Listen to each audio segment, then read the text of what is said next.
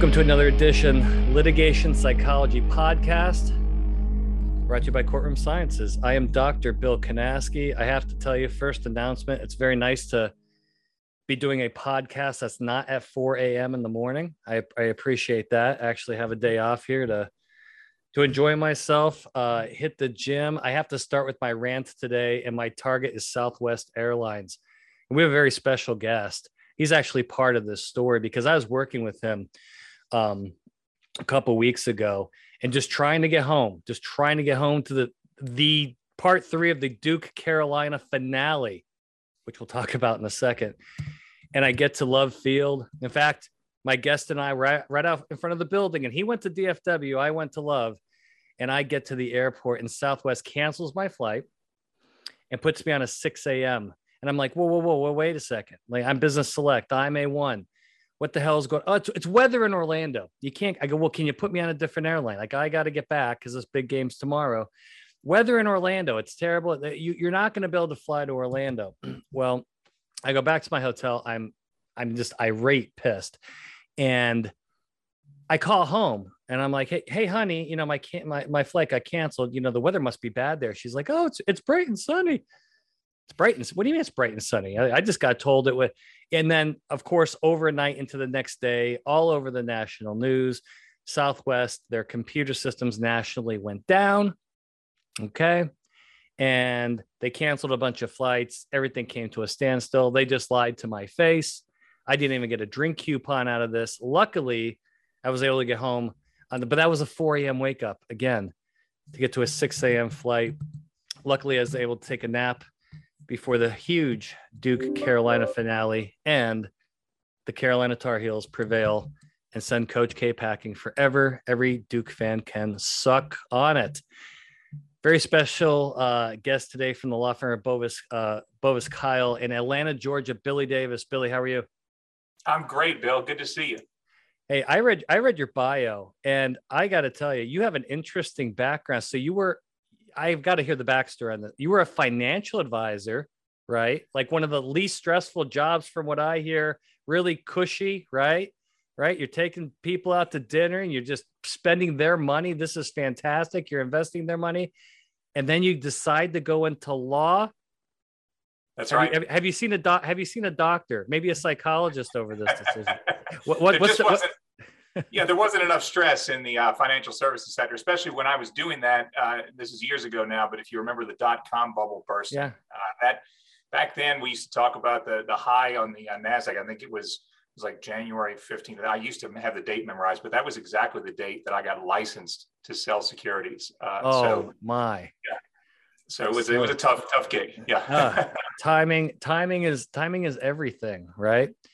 Well, yeah, you made it into law. Now you're a graduate of Auburn University, correct? That's right. And LSU for law school. I have no problems with Auburn. I kind of like Auburn. Now you stole arguably one of our best players named Kessler Walker from North Carolina, who was, I think, all SEC defense this year in basketball. But I think Auburn had a pretty good run, didn't they? Yeah. And I mean, I think they're not the team they were a few years ago, but we're excited about what's to come. So you live in Atlanta. So being an Auburn grad, do like people egg your house? Do they like toilet paper what do they do? So actually, I mean, outside of cities in the state of Alabama, Atlanta is the biggest destination for Auburn grads. So I'm really generally in good company here. There's, of course, Atlanta's huge, but it's a great place to be if you went to an SEC school, and there's really no shortage of Auburn fans here. Oh, well, there you go. A little melting pot of the Southeastern Conference. So your practice looks pretty diverse, Billy. Tell us about the types of cases that you tend to work on. Sure. Yeah. So probably the biggest percentage of them tend to be, well, first of all, it's all defense work. And then the largest percentage will involve catastrophic injuries. So transportation litigation, those would be, tractor trailer crashes, things blowing up at refineries, general mayhem, things of that nature. But where you're going to have people who are either killed or seriously injured, or perhaps groups of people who are hurt. And then I do some legal and medical malpractice work, defending doctors, lawyers, nurses, folks in the medical profession. Sure. And then the rest of it is just sort of, generic, we would call general liability work. And so that's, there are businesses out there, they have insurance policies for various things. And lo and behold, they get sued for one reason or another. And so I and several people in my firm handle that kind of work. We defend businesses and their employees when they get sued in the ordinary course of business. Excellent. Now, there's a lot of defense attorneys out there that really pick one of those areas and they become a specialist. You're more diverse. How does that diversity help you as an attorney working on several different types of cases versus, say, just products or just transportation? I think it helps keep me sharp. And I think, I think the skill set really, and I've said this for years, is litigation. If you got to know how to try a case, you got to know how to set a case up to go to trial. We try so few of them these days. So really aggressive pretrial litigation is sort of the name of the game. But I view the actual work, though, whether it be a legal malpractice case or a transportation case, sort of as an opportunity to cross-train. There's a lot of similar themes in those cases. At the end of the day, you have to be sharp on the details of that particular business. But it provides, a variety of things for me to do. For example, the legal malpractice cases are perhaps the most interesting because ideally, if you're going to defend a legal malpractice case, you want to be able to demonstrate that there wasn't malpractice. But unfortunately, you can't always do that. And when you can't, then you focus on demonstrating that there really wasn't any damage caused by the malpractice. And so that typically means you're stepping into the shoes of whatever transaction or litigation was going on at the time of the malpractice. And then so if it was a case that was going on and the allegation is that the lawyer screwed up the case, we end up actually retrying that underlying case. And so if the jury comes back with a zero, then it means there was no harm, no foul, essentially. So in that kind of work, you really, as a lawyer, I think, are generally jumping into entirely different areas of law from one case to the next. And again, at the end of the day, the skill set is litigating. So, okay, true or false, and I need brutal honesty here. Lawyers, worst witnesses, right? Absolutely. Okay. Really, because you're wired a certain way, right? That has to be tough preparing another lawyer for deposition or trial testimony. Is it because they can't get out of lawyer mode? It's so hard to get in the witness mode? I think that's it. And I think, Bill, even the example I like to give is, if you know a guy who's a great mechanic, and then you look at his car, it's typically being worked on and it's covered in primer. If you know a guy who's an architect, typically they're working on something in their house and it's never quite done. And so my theory is that, because lawyers are engaged in the practice of lawyering all day long, they when it comes time to their, to actually litigate something they did, it's a mess. So. Yeah, that makes sense. Tell us a little bit about your law firm and kind of how you think, what the firm does to distinguish itself, because there's a lot of law firms in Atlanta and a lot in the Southeast. Tell us about the firm and what you think the best characteristics are. Sure. Yeah. So, we've got really a diverse number of practice groups. And so, our firm is in some ways easily recognizable as a traditional insurance defense firm. Obviously doing the kind of work that I do, general liability insurance defense. But then we actually have a corporate law section that does a lot of transactional work. They operate as the city attorney for one of the large cities just outside of Atlanta proper in the metro Atlanta area. And they do a lot of transactional work as well. And then we've got a fairly large workers' compensation section that handles workers' compensation defense. We've got a few folks who handle work nationally and operate as outside national counsel for some larger clients in a couple of different areas. And then interestingly, we actually have a family law section that handles high net worth divorces in the metro Atlanta area. So that's not something I think you typically find at your regular insurance defense firm. But I love it because it really allows us to be full service because our clients, occasionally need divorce and family law services, and we can do it all in one shop. Yeah, that makes sense. So we recently worked together, and we had never worked together before, and we have not talked before this podcast. We have not rehearsed any of this, and you and some other attorneys and your client. We met in Texas, and we did 2 days of corporate rep witness training prior to deposition. And you've been through witness prep sessions before, obviously, but probably not with somebody like me.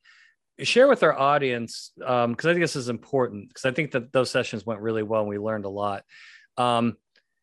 Things that maybe surprised you about the approach I take, and maybe some of the things that were even shocking to you relative to, say, a standard witness prep just with attorney and client.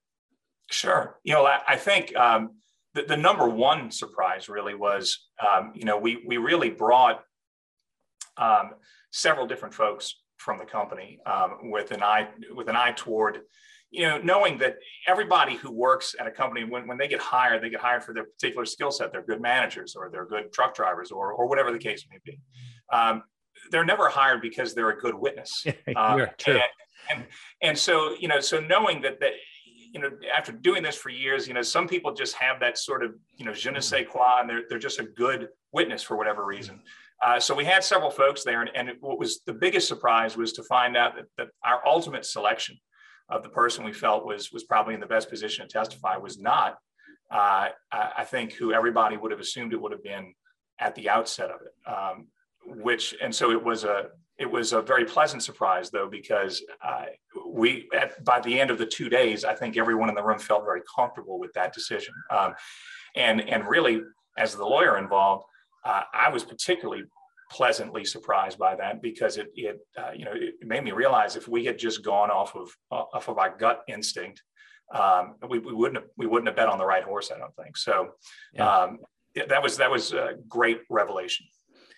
Yeah, and we do that a lot because there's a lot of, like, if you rely on a gut feeling, that can lead to trouble, right? And so it's a good way to make sure you have the right person in the chair is by putting them through the training, making them perform. There are a couple of different parts of the train that I want you to comment on. There's particularly two parts that this witness struggled with. Number one, the speed of the interaction. This witness was answering questions, and our other attorney couldn't get in the objections.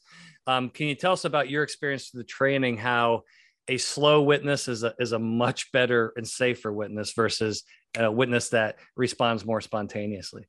Sure. I think everyone who litigates, every lawyer who litigates, always wishes their witness would answer questions more slowly. But I frankly think a lot of us just give up on that. I mean, it's I think part of standard deposition training, but it's very difficult to find someone who will do it and who can maintain it consistently. And so I was really pleased. I think so. Of course, our training for the 2 days together was split up. First day was mostly theory. Which I thought was very important, because I think the witness is understanding the why behind what we do, and also having had an opportunity to see some actual clips of depositions to understand how it goes wrong and what it looks like when it goes wrong.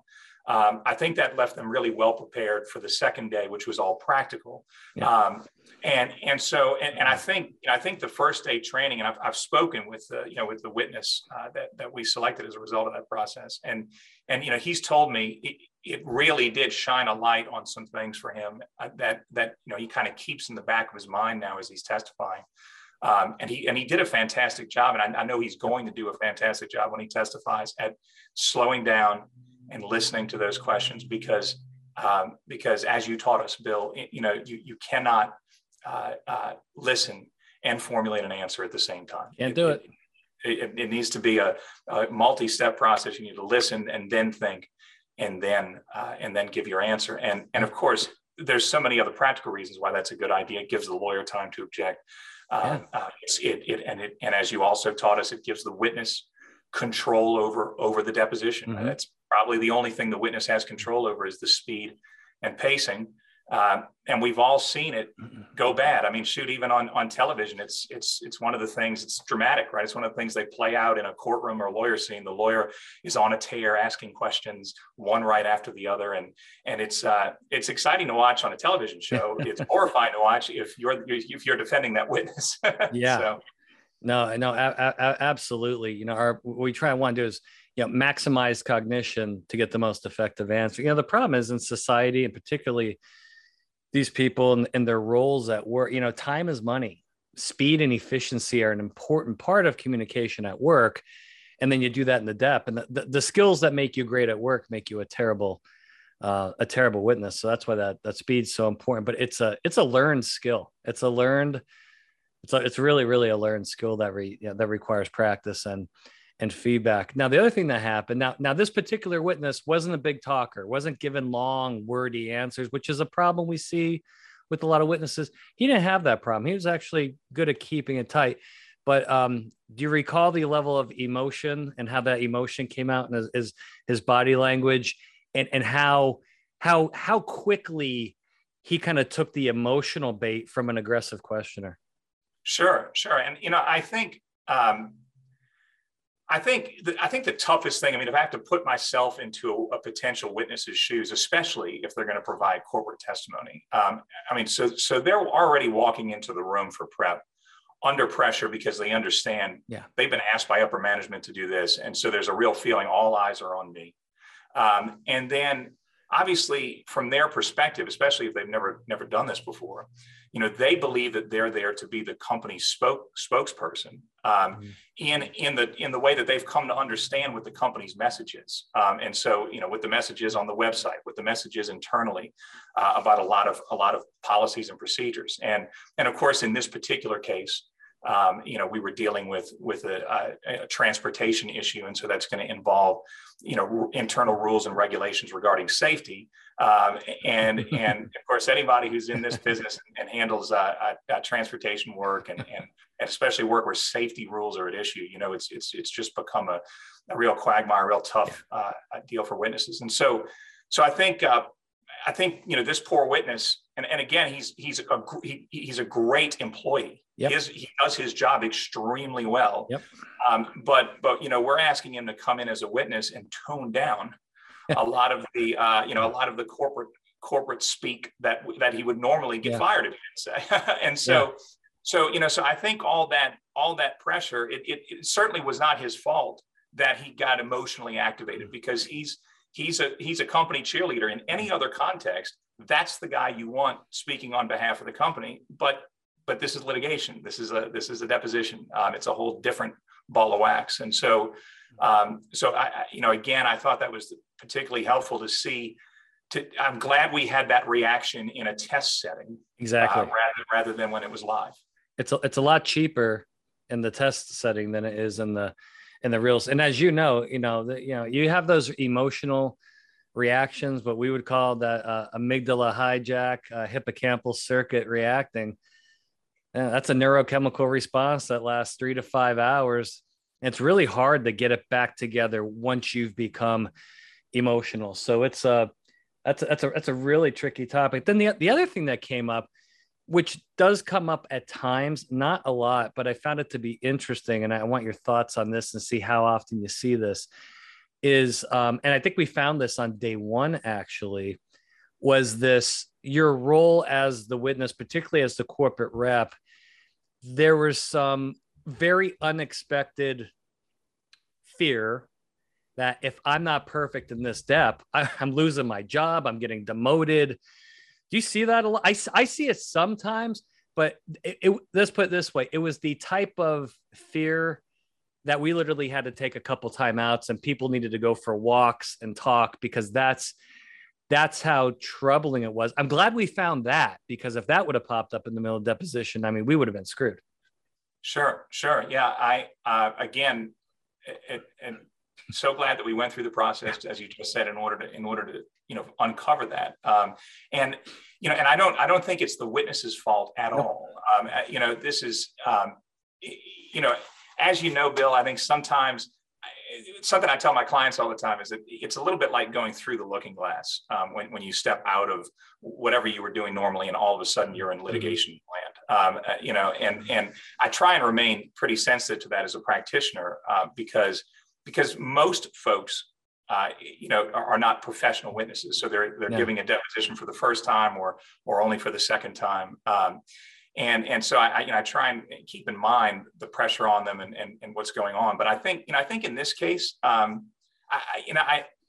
seen that happen before, actually. And I think it's just where you have a real strong corporate culture around a particular issue. And it just so happens that particular issue is also going to be problematic in the litigation. And so you're having someone who's used to cheerleading that issue. And then now we're asking them to take a little bit of a step back from it and maybe just deliver that issue in a more neutral fashion, which is the smart thing to do in litigation. But it runs very contrary to their programming, I think, in their brain. And I think certainly there's a lot of fear of, well, if my boss reads this transcript and I'm not cheerleading the typical company line, I'm going to lose my job. What you guys are asking me to do is going to get me into trouble. So interesting and well understood reaction. Yeah, absolutely. Can you comment on the importance? Because one thing that I see the defense bar persistently getting burned on, and I'm not saying it's the attorney's fault. Oftentimes it's the client's fault or the insurance company's fault for not approving various things. The benefits of being proactive and doing things like this early in the process. Because can you imagine, we did that on a Thursday and Friday. If that depths on Monday, we're in big trouble. Whereas if you have time and you find a problem, you can actually do something about it. What's been your experience as far as how you handle litigation timelines? And I'm assuming, because I feel very strongly about this, earlier the better, right? Sure, absolutely. I think any lawyer who's been litigating for any amount of time has unfortunately had the experience at least once, but probably several times, where a witness just goes completely off the reservation. The worst, and I won't go into details because I hate war stories, but I actually had that happen to me once at trial. My client was called on cross as the first witness in the trial, and testified so poorly that that the judge actually called for a break 20 minutes into the questioning, which was astonishing. It was right at the beginning of the trial. So, TV timeout. It was right. It was pretty tough to sit there and poker face it. But looking back on that, I think in that case, I had recommended that we do some sort of organized witness preparation because from getting burned earlier in my career, I think it's important to have somebody evaluate the witness psychologically and understand how he's going to respond to pressure. And I just, I think I'm pretty darn good at taking depositions and organizing depositions and defending depositions, but that doesn't necessarily make me, good at evaluating witness psychologically. It's not what I do. It's not my educational background. And I wonder, if we had done that earlier with this witness, if we would have known, once the pressure gets to a certain level, he's just going to forget everything and just start saying yes to whatever they want him to say yes to. Yeah, and that's what happens. That's exactly what happens. So early intervention is better intervention. Sure. Well, in that case, I can tell you there was an offer on the table, so settlement was still being discussed, even though trial had begun. And after that testimony, when we took a break, the lawyers told me deal's off the table, and now it's And why would you take the money after that testimony? You just doubled or tripled your money. I mean, wow, that's amazing. What have you? And by the way, you are in the birthplace of the plaintiff reptile theory right there in Atlanta. Right. What types of changes have you seen from the plaintiff's bar kind of since things have been picking up lately over here in the last year? Some of the things, I have seen, which kind of it started before, but now it's, they all talk to each other and they all share information. I've seen a lot of aggression by the plaintiff's bar. I've seen a lot of ridiculous demands, and just really not really trying to resolve the case, but just to try to cause a lot of conflict on the defense side. What have you been seeing from the plaintiff's bar? Well, certainly a lot of aggression. Yeah. The way I refer to it is I think, and it depends on the kind of case you're talking about, because it's funny. There's some areas of law where the practitioners are all very professional and they're a pleasure to deal with, but then there's other areas like transportation, where I would say it's very much like a contact sport. Oh yeah, it is. It is. Yeah, and I, I'm kind of, I'm fortunate. I actually cut my teeth as a litigator doing Jones Act litigation in New Orleans. And I had worked in the oil field as a roughneck. That's how I put myself through college. So I got involved with that kind of early on the defense side. And, that litigation, I'm sure you've seen, oil field litigation is its own thing. I've done several cases down in Louisiana for BP, Chevron. Yeah. Sure. Yeah. So, and everybody I think has seen the famous Joe Jamail deposition on YouTube and so, and so it, I was glad that I had that experience because it does teach you how to handle aggression. And I was reminded of it when we did the preparation with you, Bill, because everything you talked about in terms of the witness not getting activated and controlling their emotions, I think applies equally to the lawyer as well, because when things get aggressive and other lawyers start making it personal, getting in your face, doing things you really think are unprofessional to your witness and not making you happy, you have to keep calm because you need to be objective and make the right decisions.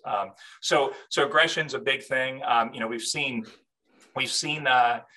I've seen this happen a couple of times now, which I thought was interesting, but asking, sort of creating exhibits in the middle of a deposition, actually asking a witness to sign things in depositions. Crazy. And then, there's really not a lot of developed law on that. And so I think there's a lot of fighting going on about how it's all going to shake out, but it can be really, if you're not ready for that, it can catch you off guard for sure.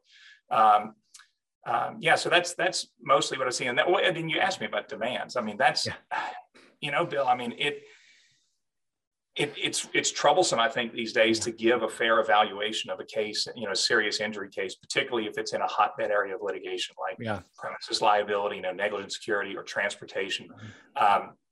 Because there's the conventional way that we used to evaluate those. It was sort of a damages driven analysis. What are the medical specials? And we take a look at the jurisdiction, we come up with a number. And I think 5-10 years ago, if you surveyed 10 lawyers, you'd probably come up with an agreeable range across all 10 lawyers, but now I think it largely depends on who has the case, how good is the other lawyer, what is their track record. I don't think you can evaluate it in the conventional damages driven analysis anymore. I think you really need to look more closely on what are the verdicts, regardless of what the injury was. Because juries are just, they're really letting it rip. And yes, they are. I'm concerned it's going to be worse now as we come back from COVID. I mean, there's just not enough data post COVID on what juries are doing. Yeah. So no, we're trying to keep our fingers on the pulse on that one. Billy, have you had the experience of when you're working up a case against, let's just say a reasonable plaintiff attorney, and then one of these aggressive big shots comes into the case late? How do you deal with that? Because I've seen this a lot. This is another thing I've seen where, somebody's got the case for 3 years and then Don Keenan shows up or Lloyd Bell and you're going, holy shit. Right. How do you adjust to that? Because obviously once they come in, they start handling things really, really different. And usually I've seen this become very unreasonable and threatening. Sure. And look, they are unreasonable, they are threatening, and they're also outstanding lawyers, right, who do great work. I do not disagree. Yeah. And so, my advice, and look, I've been burned on that issue before. Yeah. I mean, we had a case that was we were workshopping it routinely, and we really kind of thought, this lawyer just isn't working it up. We're running across some deadlines here. Maybe we're going to sort of sneak out the back door in this one. And lo and behold, right there at the tail end, they brought a real mighty lawyer in. And look, I got to give it to him. He did a fantastic job in a short period of time. He must not have slept for a few nights in order to get that up to speed that quickly. Wow. But you're right. I think that's an issue that's happening more and more. And so I think that really means we need to be a lot more proactive about getting cases settled and not letting them sit on the books. I totally agree. All right, last question, then we're going to wrap it up here. And Billy, this has been a great conversation.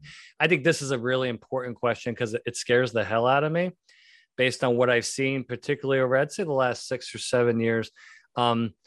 Defense firms, and I've heard this from a million people, guys like you, have told me, I can't keep my good associates. These folks are bouncing around from law firm to law firm. They're millennials. They don't want to work past 5 o'clock. And I've seen a lot of disconnect and the inability to take that associate to the senior to get them up, because you need help. You need these folks to, from a career development standpoint. I think that's really important. I've seen a lot of impatience, I think, from the younger attorneys.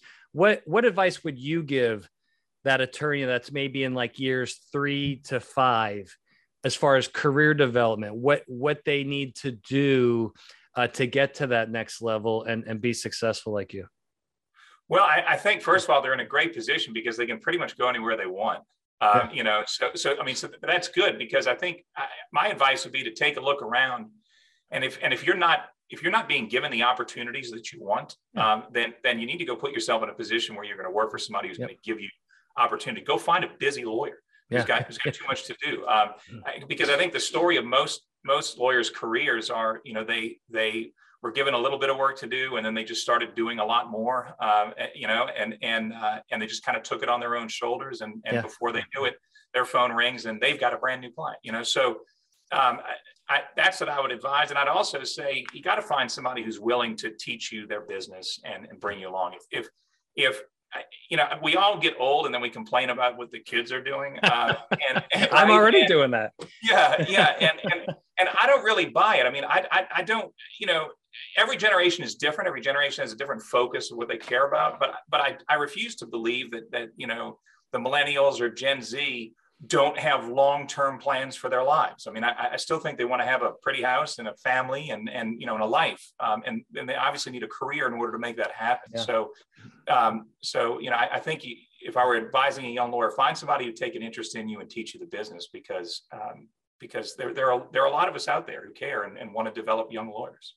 That's awesome. Billy Davis, thank you so much for being on the podcast. Hopefully we're going to be working again soon. And I would love to have you back, particularly if we have maybe a panel with a couple of other people, to have you back on the show soon. I'd love to do it. It's good seeing you, Bill. Okay. And to our audience, thank you so much for participating in another edition of the Litigation Psychology Podcast. This is Dr. Bill Kanaski signing out.